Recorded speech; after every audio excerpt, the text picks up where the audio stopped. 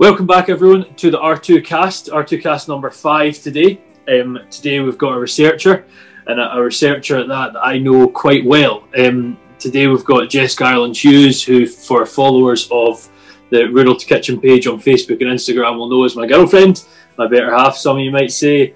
So yeah, if you want to say hi, Jessica. Hello. It's actually quite weird saying Jessica. I mean, I call her Jess all the time. I don't know why I said Jessica. I just tried to be professional. But before we get into the podcast today, guys, I actually recorded 2 weeks ago's today as well as this one, so I had to change my clothes and actually pretend I wash from time to time. But it's all a facade. I don't actually wash that much and change my clothes as much with working from home. But if I could just ask you guys, I don't know if you're watching this on YouTube. If you are, like, comment, subscribe, get involved. If you're seeing it through the link on Facebook and Instagram, do the same, follow and like the page there. And maybe if you listen to your podcasts, I certainly know I'm not someone who watches much podcasts. I'm more of a sort of put my headphones on and go a walk, pretending I actually go a walk. But, that sort of thing's more where I do it. So it's available on Spotify, it's available on Google Podcasts, Pocket Casts, Breaker, I'm missing one, Radio Public, all of which the links will be down below. But that's enough of me rambling on. We'll get into sort of Jess's story. So before we get into what you're actually doing, Jess, what your job is at the minute and what your sort of aspirations are and whatnot, who is Jess Ireland-Hughes? Where did you come from? What's your sort of story? Okay, so I am Jessica and I am from Dumfries and Galloway, a little village just kind of near Thornhill, and I'm not from a farm or anything. I've not really got much ties to the countryside other than kind of field sports and things, and I went to the Barony College and did a NC qualification in animal nursing assistance, and I was kind of aiming to become a vet nurse at the time, but science really interested me, and there were a couple of classes where we were looking at things under the microscope, so that kind of led me to going down more of a sciencey route, and I went to the Riverside campus, the SRUC Riverside campus, to do an agricultural bioscience degree. And it's kind of from there I've just got more into kind of researching diseases and things. Went to do a master's at Aberystwyth Uni in Wales, and that was where I kind of started focusing a bit more on what I'm doing now. So yeah, that's kind of how I've got to here at the moment. So yeah, good stuff. And that's sort of one of the cool things about the people we're having on is 2 weeks ago, Flavian had came from a family in an area where agriculture was done, but not necessarily coming from it. That's the case, and it's the case throughout farming. We have this sort of idea that we've all been grown up, our grandparents and our parents have farms, and we've just sort of moved in that way. But it's not the case, and there's so many ways in. So what did your undergraduate degree there, Jess, and your postgraduate degrees involve? They were, well, with the undergraduate degree, to be honest, actually with both, they were pretty split half and half, with kind of studying things to do with animals, like livestock husbandry, and science around that, and then plant science as well. So at the start, I didn't really like all of the plant stuff at first. I really hated it, as you know, and I didn't do very well in it. So in my second year, I actually went to the Edinburgh campus, the SRUC Edinburgh, to study animal science. But for me, I found that I kind of wanted to come back to the half and half split of livestock and plant science, because I thought they kind of came quite well together. So yeah, it was just pretty much a split of that, and the same at masters as well, or just sort of focusing into it was livestock science you studied at masters, wasn't it? So I guess there was less plant stuff in there, or was there any? There was one class, but it kind of worked out maybe like a kind of 30-70 split, where more livestock. Right. So yeah. Yeah, no, I think a lot of us, as a lecturer, I see it myself in students, and I saw it with you and I, when we were both students, we go into a course and we've got this sort of background in livestock or animals, in your case at the time, and you're like, plants, why are they important? But it's all intertwined sort of thing. And yeah, once you can sort of realise the importance of plant science and animal science, then they come pretty much hand in hand. And for any listeners that are sort of watching or listening, I assume if you're listeners, you're listening. If you ever do come into a position where you're learning about animal science or agriculture or whatever, try and get the bigger picture of everything. I know, I'm sure Jess won't mind me saying her dad will often tell her she doesn't consider the big picture. And, totally. I think I've heard him say it more than I've heard him say his own name, but it's very true, and I've taken it on myself. And if you are looking at getting into animal science, just always consider that to feed those animals, we do require plant-based products as well. Totally. So after your Masters, Jess, you'd been down... Well, actually, tell you what, before we go after your Masters, what made you choose... I don't actually know if you've said yet where you did your Masters, but you'd been in Scotland up until your Masters. What made you choose to go elsewhere? And where did you go? I think I said, but I'll say again. So I went to Aberystwyth Uni, which is in bang smack in the middle of Wales, 2 hours from any other civilization. I decided to go there because my dad actually did his undergraduate degree there many, many years ago. And funnily enough, some of the lecturers I had actually taught him as well. So that was kind of part of the reason, because he knew how good a university it was. And also for me, I did want to do a Masters, but I didn't really know. I wasn't as I said, I wanted to study something to do with diseases, but I wasn't exactly sure yet. And I thought it'd be good to do a Masters degree that's a bit broad, but I can specify in things. So that's what made me choose the livestock science, because it was broad, but you were able to kind of specialise in certain things. And then obviously you've got a length of time to do your project, your honours project, which you really focus on something. So yeah, good. And before I'll let you say the actual title of what you're doing at the minute, because I have learned it and I actually know how to say it correctly nowadays, but I'll leave it up to yourself. But before we get into that, it's dairy based what you're doing these days. Was dairy always your sort of intention, or had you anything else you wanted to look at before that? No, dairy was not at all, and I'll hold my hands up and say there will be plenty of people that don't have any qualifications or haven't got a degree or masters or whatever that will know 10 times more about the dairy industry than me. That's not been my focus. But before that, I was really interested in sheep farming, because obviously working with yourself and your parents. So that was kind of something that I was quite interested in. And then also pig farming as well. I took a bit of a notion to go down that route. And I'd been following African swine fever virus at the time, like a couple of years ago.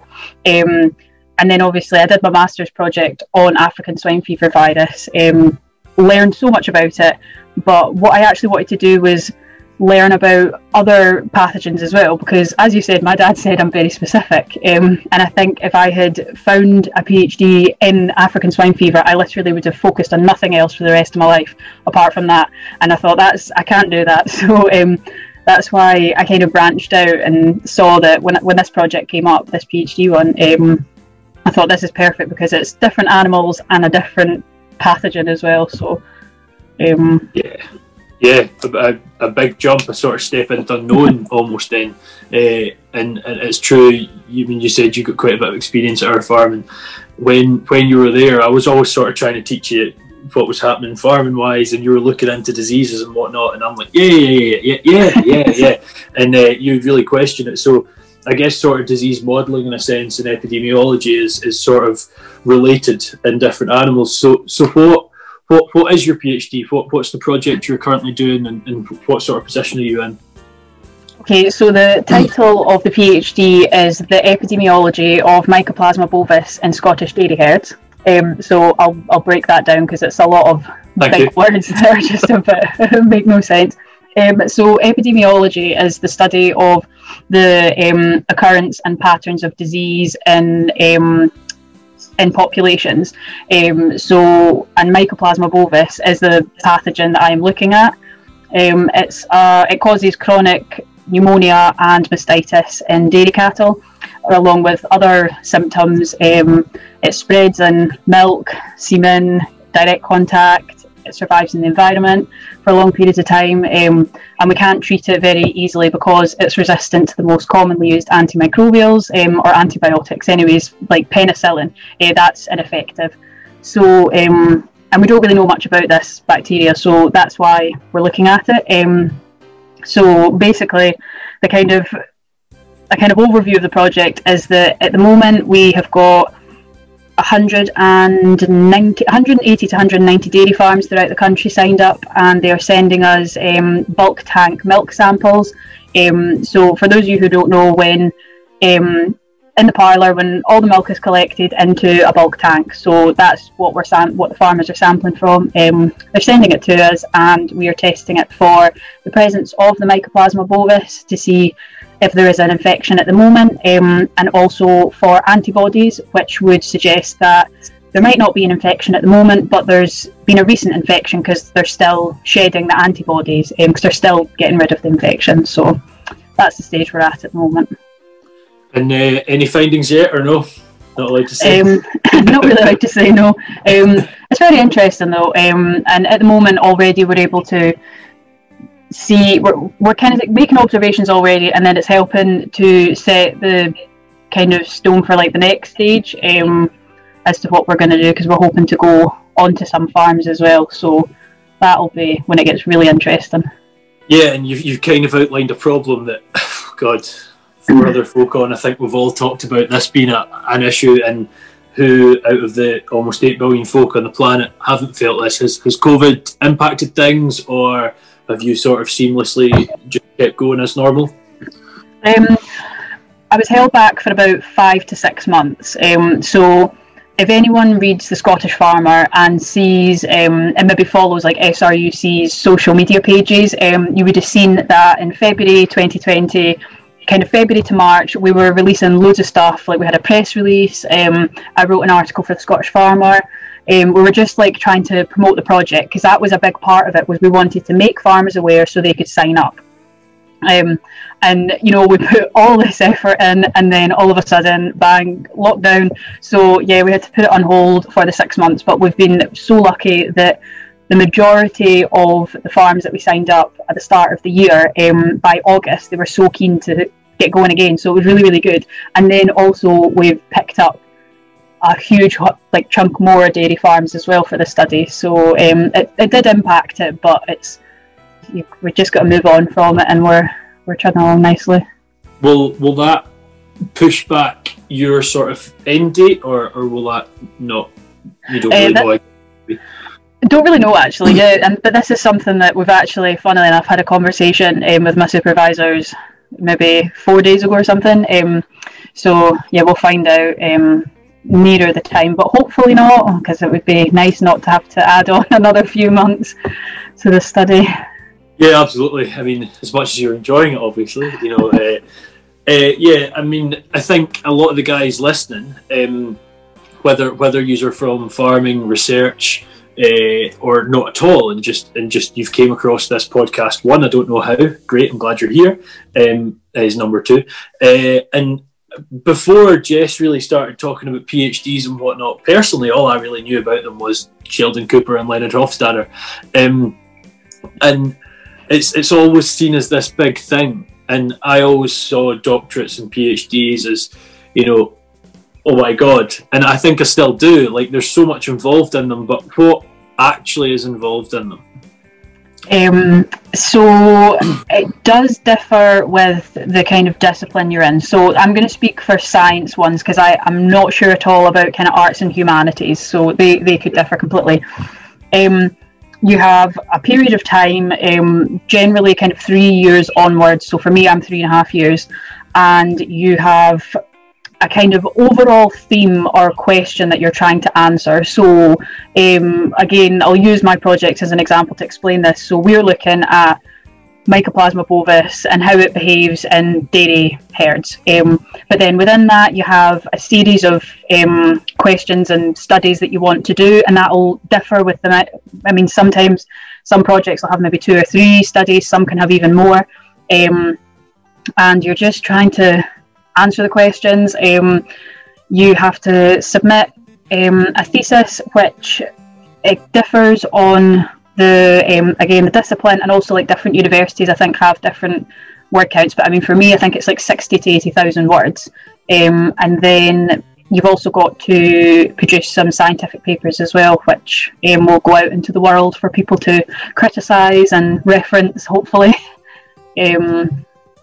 So those papers that go out, is it part of, I don't want to say part of your grading, but is it also, do those papers that go out, or that thesis you produce, does that have to be tried and tested by sort of other academics, or have they got to question it? Have you got to defend it? How does that work? Yeah, so your thesis is, I probably should, but like I'll do this at some point nearer the time when I've actually got to focus on all this. But like you do have people that do go over everything. They go over the whole thesis, and I think they're the same people that will also do your viva, which is you have to go into a room, or during COVID online, and you can be there, I think it can be like 3-4 hours, and you've got to defend your thesis. You'll get asked loads of questions about what you've done, why you chose to do different protocols, and I'm trying to think, like the literature that you know as well. It's like, really intense to make sure that you're basically worthy of being able to put PhD at the end of your name. So yeah, it's quite a big thing. I can assume there's quite a few folk out there. A few of us have been sort of through degrees and whatnot, and personally I quite enjoyed the chats of presentations and vivas and whatnot, but I'm really realising that my viva was somewhat mini. So if you've got the date for your viva, and you're going to be talking and defending for 3 and 4 hours, what's going through your head? How do you prepare for that sort of thing? Is that a wing it type deal and sort of know it well, or are you spending weeks preparing for that? Yeah, I think you're advised to prepare for weeks. Like at the University of Glasgow, there is a course called the Viva Survivor. So they are like, it's very important. So I think if you go in winging it, unless you're one of those people that wings everything and just knows everything, you'll be fine. But yeah, the advice I've been given is, prepare and prepare and prepare again, and you probably still won't be prepared enough, but you'll get there. Yeah, and it's. I think I'm just thinking about the length of your PhD thesis there. First off, I guess I've got 2 parts to this question. Is it structured the same way as a dissertation? So sort of you're going through methodologies, aims, objectives, literature reviews, that sort of thing, and then your actual research, obviously. Or is there more to it? Or what's the comparison there?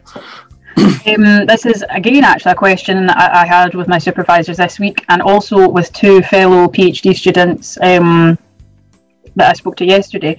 So the structure will depend on your discipline, on the school you're with. So for example, like I'm at Glasgow University, but I'm with the MVLS, the Medicine, Veterinary and Life Sciences. It also depends on your supervisors as well. So they might want a certain way. So there's different ways that you can do it. You can have, and I think this is kind of going on to a different, kind of down a different route, but there's a thesis by publication, and I think that's different again, where you actually have to publish papers to get the thesis. So there's that, but that's different to like what I'm planning to do is you have multiple chapters. And instead of with a dissertation, you, as you say, you have like your literature review, methodology, results discussion. You may have chapter 1 is a literature review. Chapter 2 could be an entire study, all in one. But then you can break it down even more. It can be so different. So like I'm hoping that 2 of my, at the moment I've got kind of 2 studies in mind, or 2 papers, should I say, for the study that I'm doing at the moment. and they will be chapters in themselves. But the methods for them will be potentially the same chapter. So it's very different. It just depends what works best for what you're doing. I think that's the main thing. What flows better. Some people can group things together, others split it all up, and it's very confusing. Yeah, and I've actually, I mean, I didn't tell you this before, but when I put out that I was going to have you on the podcast, a few folk had some questions for about PhDs. So that's what some of these are. Okay. And none of them were about sort of your PhD in particular. That sounds terrible. But I didn't say what it was. They were about sort of just a PhD and what, because it is such a not an achievable thing, as yourself and many others are proving, but it's something that is at least 5 years away if you're just starting out.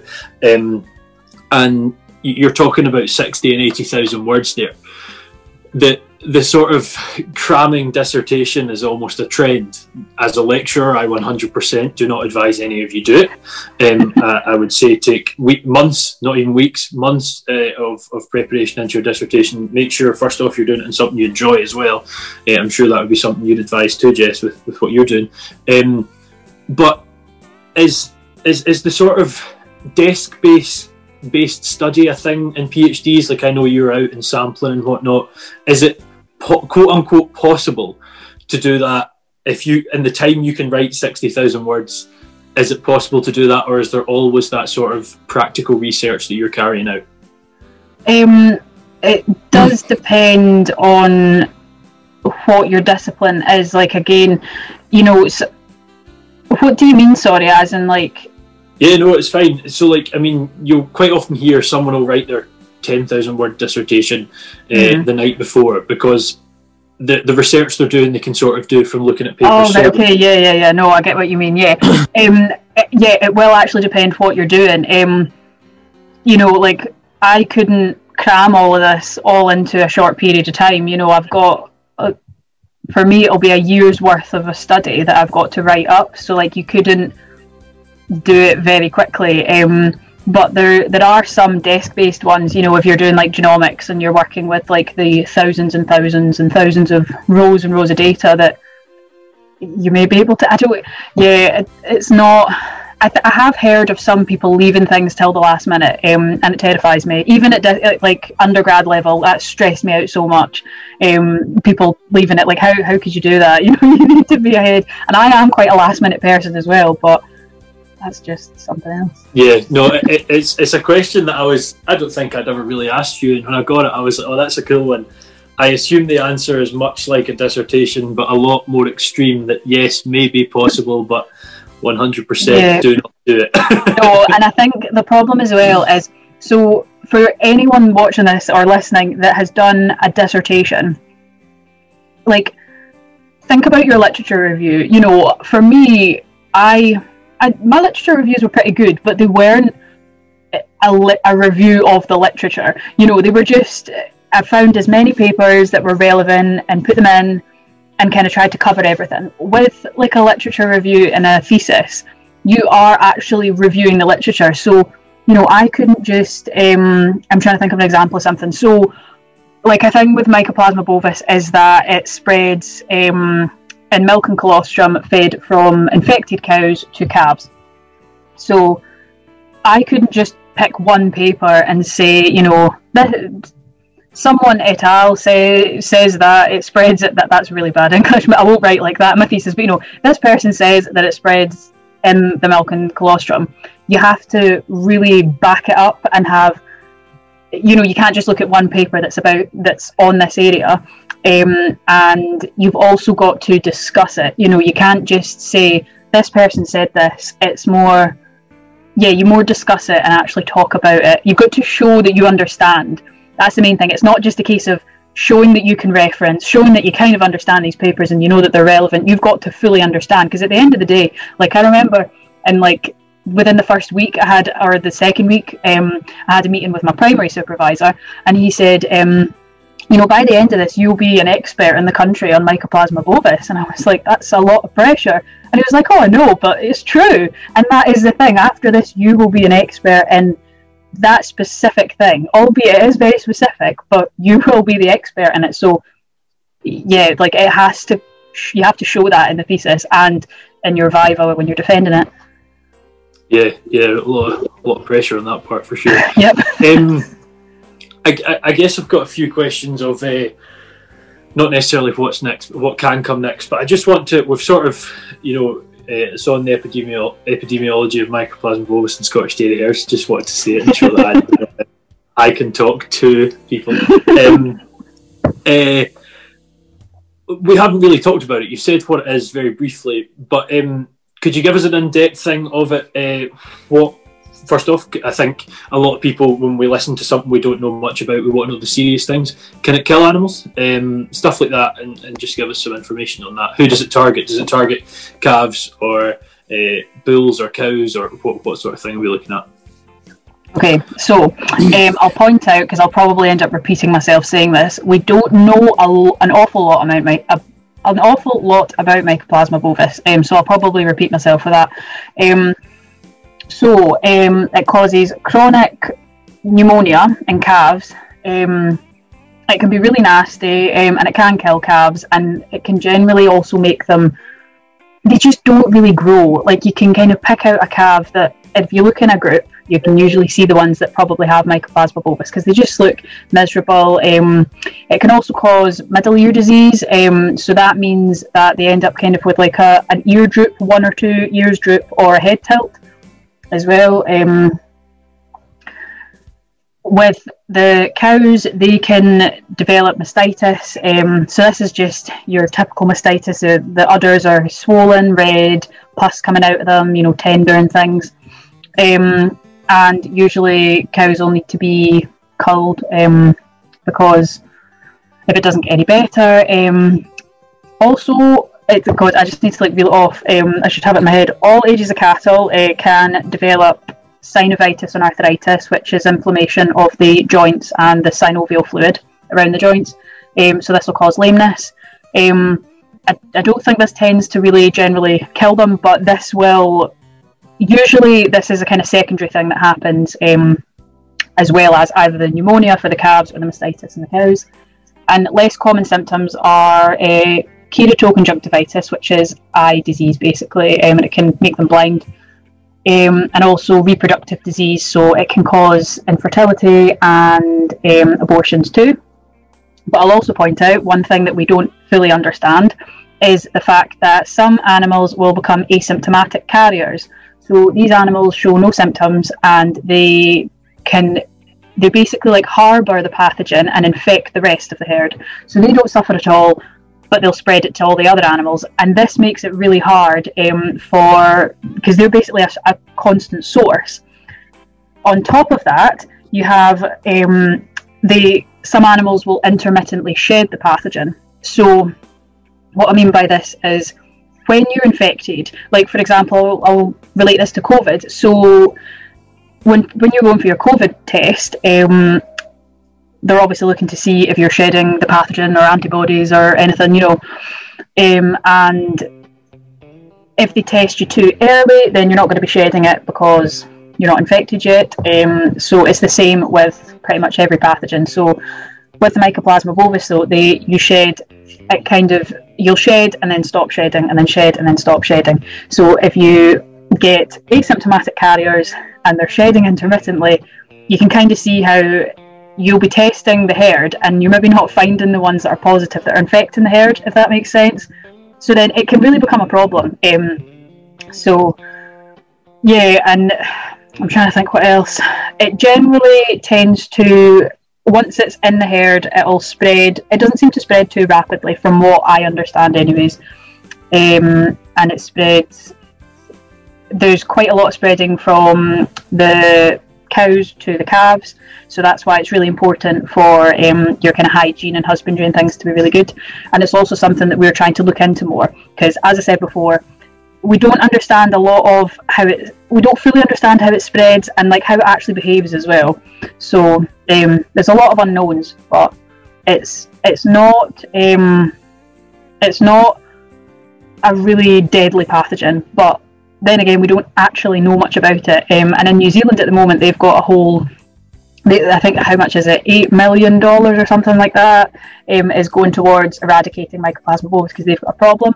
But we don't really know how many herds in Scotland or in the UK. I probably should have pointed that out at the start. Actually, the whole reason for this project is that we don't actually know how many farms in Scotland have it. So, yeah. So I guess take home from that is it can directly kill, but more leads to sort of like it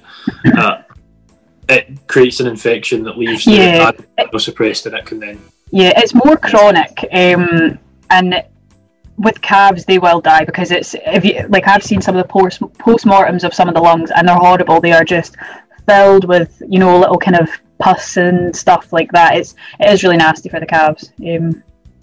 And I just want to clear one thing up, but I do this if folk ever say words that I don't fully understand, just for the viewers as well. Asymptomatic, that means an animal that's not showing symptoms. Yeah, not showing any symptoms, yeah. Yeah, cool. And then symptomatic, I guess, the opposite, where it is showing, yeah. Cool. So what do you as the researcher, I mean, as a farmer and someone with an interest in animal welfare and just farmer welfare as well, I'm sure the result you want to find is no Mycoplasma bovis. I'm sure that's not going to be the case, but as little as possible. But what do you as a researcher want to find? And if you find, quote unquote, nothing, is that bad? So it's not actually. I'll use an example of this. So we're doing 2 tests on the milk. As I said, so one is to look for the actual presence of the Mycoplasma bovis itself, and one for the antibodies. So if we found that, like, I can say, you know, there is presence of Mycoplasma bovis antibodies circulating, but the big concern is when one of the tests doesn't show anything. That can be good because you think, oh, there's no Mycoplasma bovis, but it could also be that the test isn't as, and I'm not going to go into too much science, but the sensitivity and specificity, which you may have heard thrown about in the news with COVID, which are related to the ability of these tests to detect true positives and true negatives. So if you had 100 cows or 100 individuals of whatever, and you're testing them, you want your sensitivity and specificity to be as high as possible, so that you're definitely going to detect true positives. So if this individual A is positive, you want that test to come out positive, and you want to reduce the number of times that, you know, an individual is positive and it comes out negative. So yeah, as much as we don't want to find anything, you know, if we don't find anything, that could also mean something is wrong with the test, and it's maybe we're needing to do more work on that.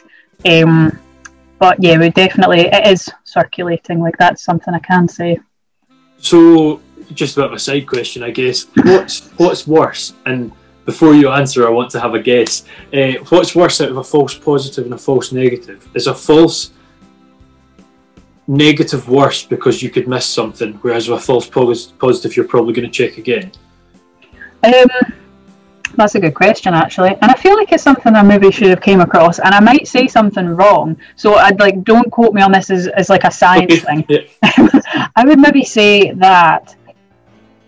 So yeah, probably a false positive is maybe better, because I suppose it's a bit like with TV, isn't it? When you're testing for reactors, yeah. You know, they get a second go. I suppose they get a second go if they're positive.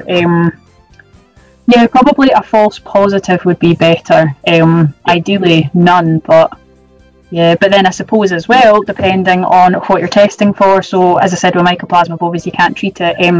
If you have a positive, you may not think it's a false positive, and the animal would be killed anyways. But that can true actually. Too. So it's kind of it's 50-50. You know, it just depends. Cool. Yeah, I mean, really interesting, and I'm sure there's a lot of folk that are interested in science and are wanting to hear from people like yourself. And the plan for this podcast is I'm going to try and I'll offer it up to schools and whatnot if they want to hear where you can get it and whatnot. And I'm sure that they'd really like to hear that. But one more thing before the famous 2 questions that I ask everyone. I say famous, I make myself sound fancy. Before we get into that though, you're doing this PhD at the minute. You've got another 18 months left, maybe even a bit more, somewhere in that 2-year ballpark. What's next? What can happen? Not necessarily what's your plan, but what can happen?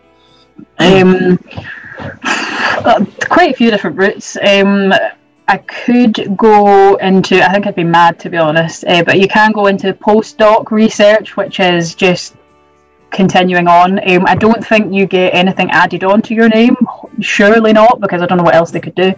So yeah, you can go into postdoc research, just research in general. I don't know if research after a PhD is always called postdoc research. I don't know, probably something I should know. Teaching at colleges and universities, and just more research. And then I suppose because when you do your PhD in your specific subject, you can continue researching that. So, like a postdoc will generally be in the area, that you're working on. So, don't know, I'd maybe continue looking at Mycoplasma bovis, or maybe be sick of it by the end of the years. Well, I mean, you've kind of answered my next follow-up question, was going to be what's the difference between research and postdoc research. So after, what's that, maybe 23 years by then in education, you're still considering more? Are you mad?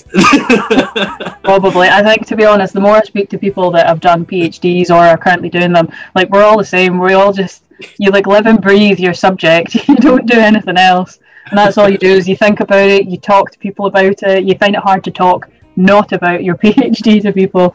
So yeah, I think we're all a bit nuts. Yeah, and as the boyfriend of a PhD student that we're currently talking to, even date nights and whatnot do involve the chats about Mycoplasma bovis, and I look down at my steak and think, you know what, it's enjoyable now. But no, I mean, we're talking about that. This is almost a date night for Jess and I, because we haven't seen each other in about almost a month now, so it's quite nice to talk, even though it is maybe not what you would normally talk about over dinner. Although, moving on, we always ask everyone 2 questions. First off, I'd just like to thank you for taking your evening and having a chat with us. This has been recorded about a month before it's actually going out. So maybe come the time it's out, if you have any questions for Jess, first off, feel free to fire them at me, and I'll pass them on to her, and maybe even pass Jess on to you, sort of thing, and you can have a chat without me being the confused middleman. And the reason I'm saying that is, a month down the line, things may have changed with the project. Things will be progressing at quite a rapid speed, I assume. But we've just talked about the sort of possibilities for progression from yourself, and you've sort of pinpointed your mad scientistness and the plans to continue. But where do you see? Well, it'll be Dr. Ireland-Hughes in 5 years. I don't know. I really don't know. I think I'd definitely like to stay in the field of epidemiology. I'm really interested in the domestic animals and wildlife population interactions and disease spread there. So I don't know, maybe something like that. Yeah, that would be quite good. Maybe doing a bit of teaching. I don't know. I'd have to see if I'm good at it first. I've got my first trial of teaching this month, so we'll see. Maybe that'll be, if by the time this is out, I'll probably not be wanting to teach.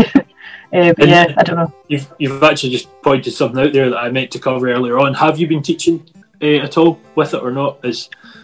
Not yet, although, I've done one talk to some of the college students just about what I'm doing. And I've got 3 lectures coming up over the next months. But also as well, one thing that I'd quite like to point out quickly is, one thing with a PhD is you get lots of training as well, and some of it is mandatory and is on, how to be a researcher and things, but there's a lot of opportunities and training for public engagement as well.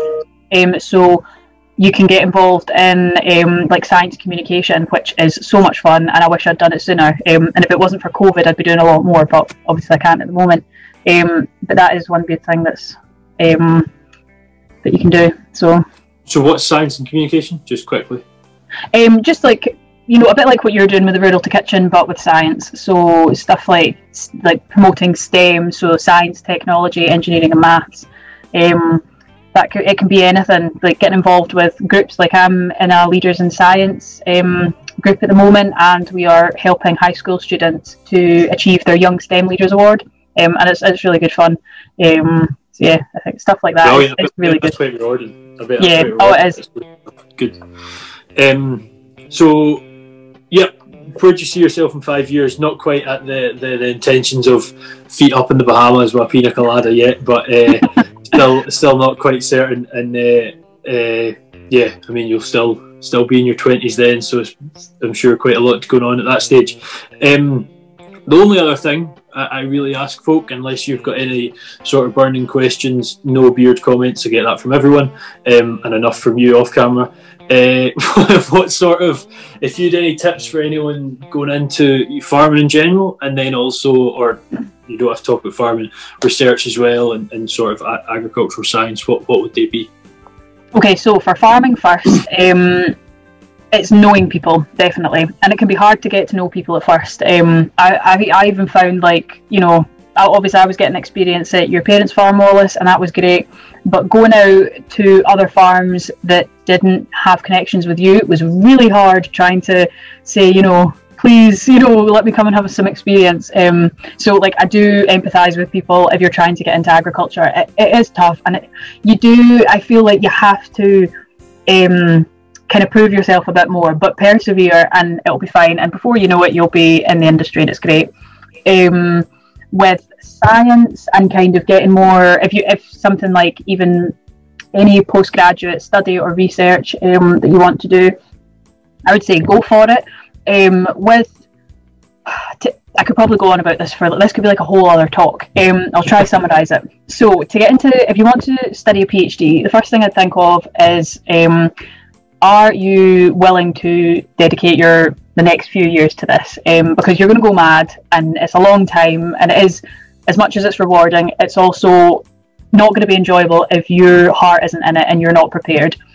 Kind of linked to that, pick a subject that you're really interested in. If you're not passionate about it, do not do a PhD in that specific field. Go into something else.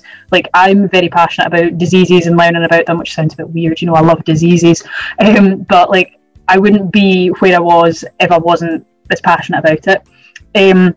Finances as well. Make sure that you are going to get this support that you need, because you get money from the university or whatever for doing the research, but in some cases you don't, and you might have to move away. Trying to think what else. And don't be afraid as well to branch out into a kind of field that you've never done before. So like, I'd never really touched on epidemiology until my master's, and then I chose to do a project in infectious disease modelling, which I'd never done before in my life.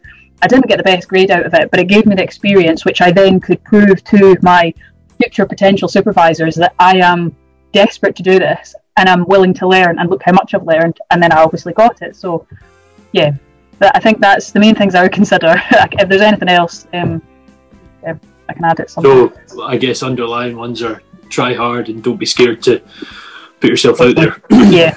Yeah. And as someone who was talking to Jess quite often when she decided to jump to that modelling master's dissertation into the complete unknown, it did come with a bit of stress, I think would be fair to say. A bit. I was trying to be diplomatic. No, it was really hard, but it was definitely worth it. Like, as I said, I wouldn't have got this PhD if I hadn't done it, because I had no knowledge of. I didn't have no knowledge. I had limited knowledge of the dairy industry compared to other potential candidates, and I didn't know anything about epidemiology. But this is the one thing I knew. So, yeah, like, as much as it is stressful, sometimes you just have to go for it. You know, I could have got a better grade with another project, but I chose to stress myself out for months. Grand, good stuff. Well, is there anything else you'd like to say, Jess? Anything else not covered?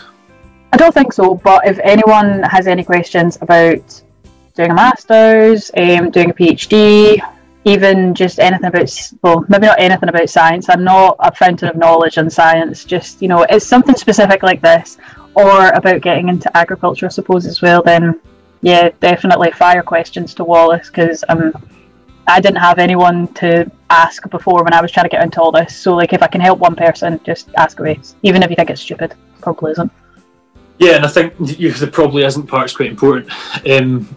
I mean, for anyone that knew me at college, at university, I was the one that never ever stopped asking questions, and I think a lot of my mates were maybe at a loss as to how I found so many questions. But as now a lecturer, you have no idea how much, one, that will benefit you. It'll benefit us as the lecturers, because we were probably bored at you not asking questions. And honestly, the most important part of it is the other people in, for example, we're talking about my class. I've just activated Siri somehow. The person in... Could you try again? 2 seconds. The other people in the class, in the room, wherever you might be at the time, a convention, whatever, 99% of the time they're thinking it. So asking questions is so important, and I really couldn't put it over. Yeah, you're saying the same thing, Jess. But yeah, thank you very much. Thank you for listening. Thank you. Yeah, thank you for having me on, and hope you had a good time. Yeah, yep. Good. The only thing I'll say is, as I said at the start, if you're watching on YouTube, like, comment and subscribe is great. It really gets everyone involved, and share with your friends.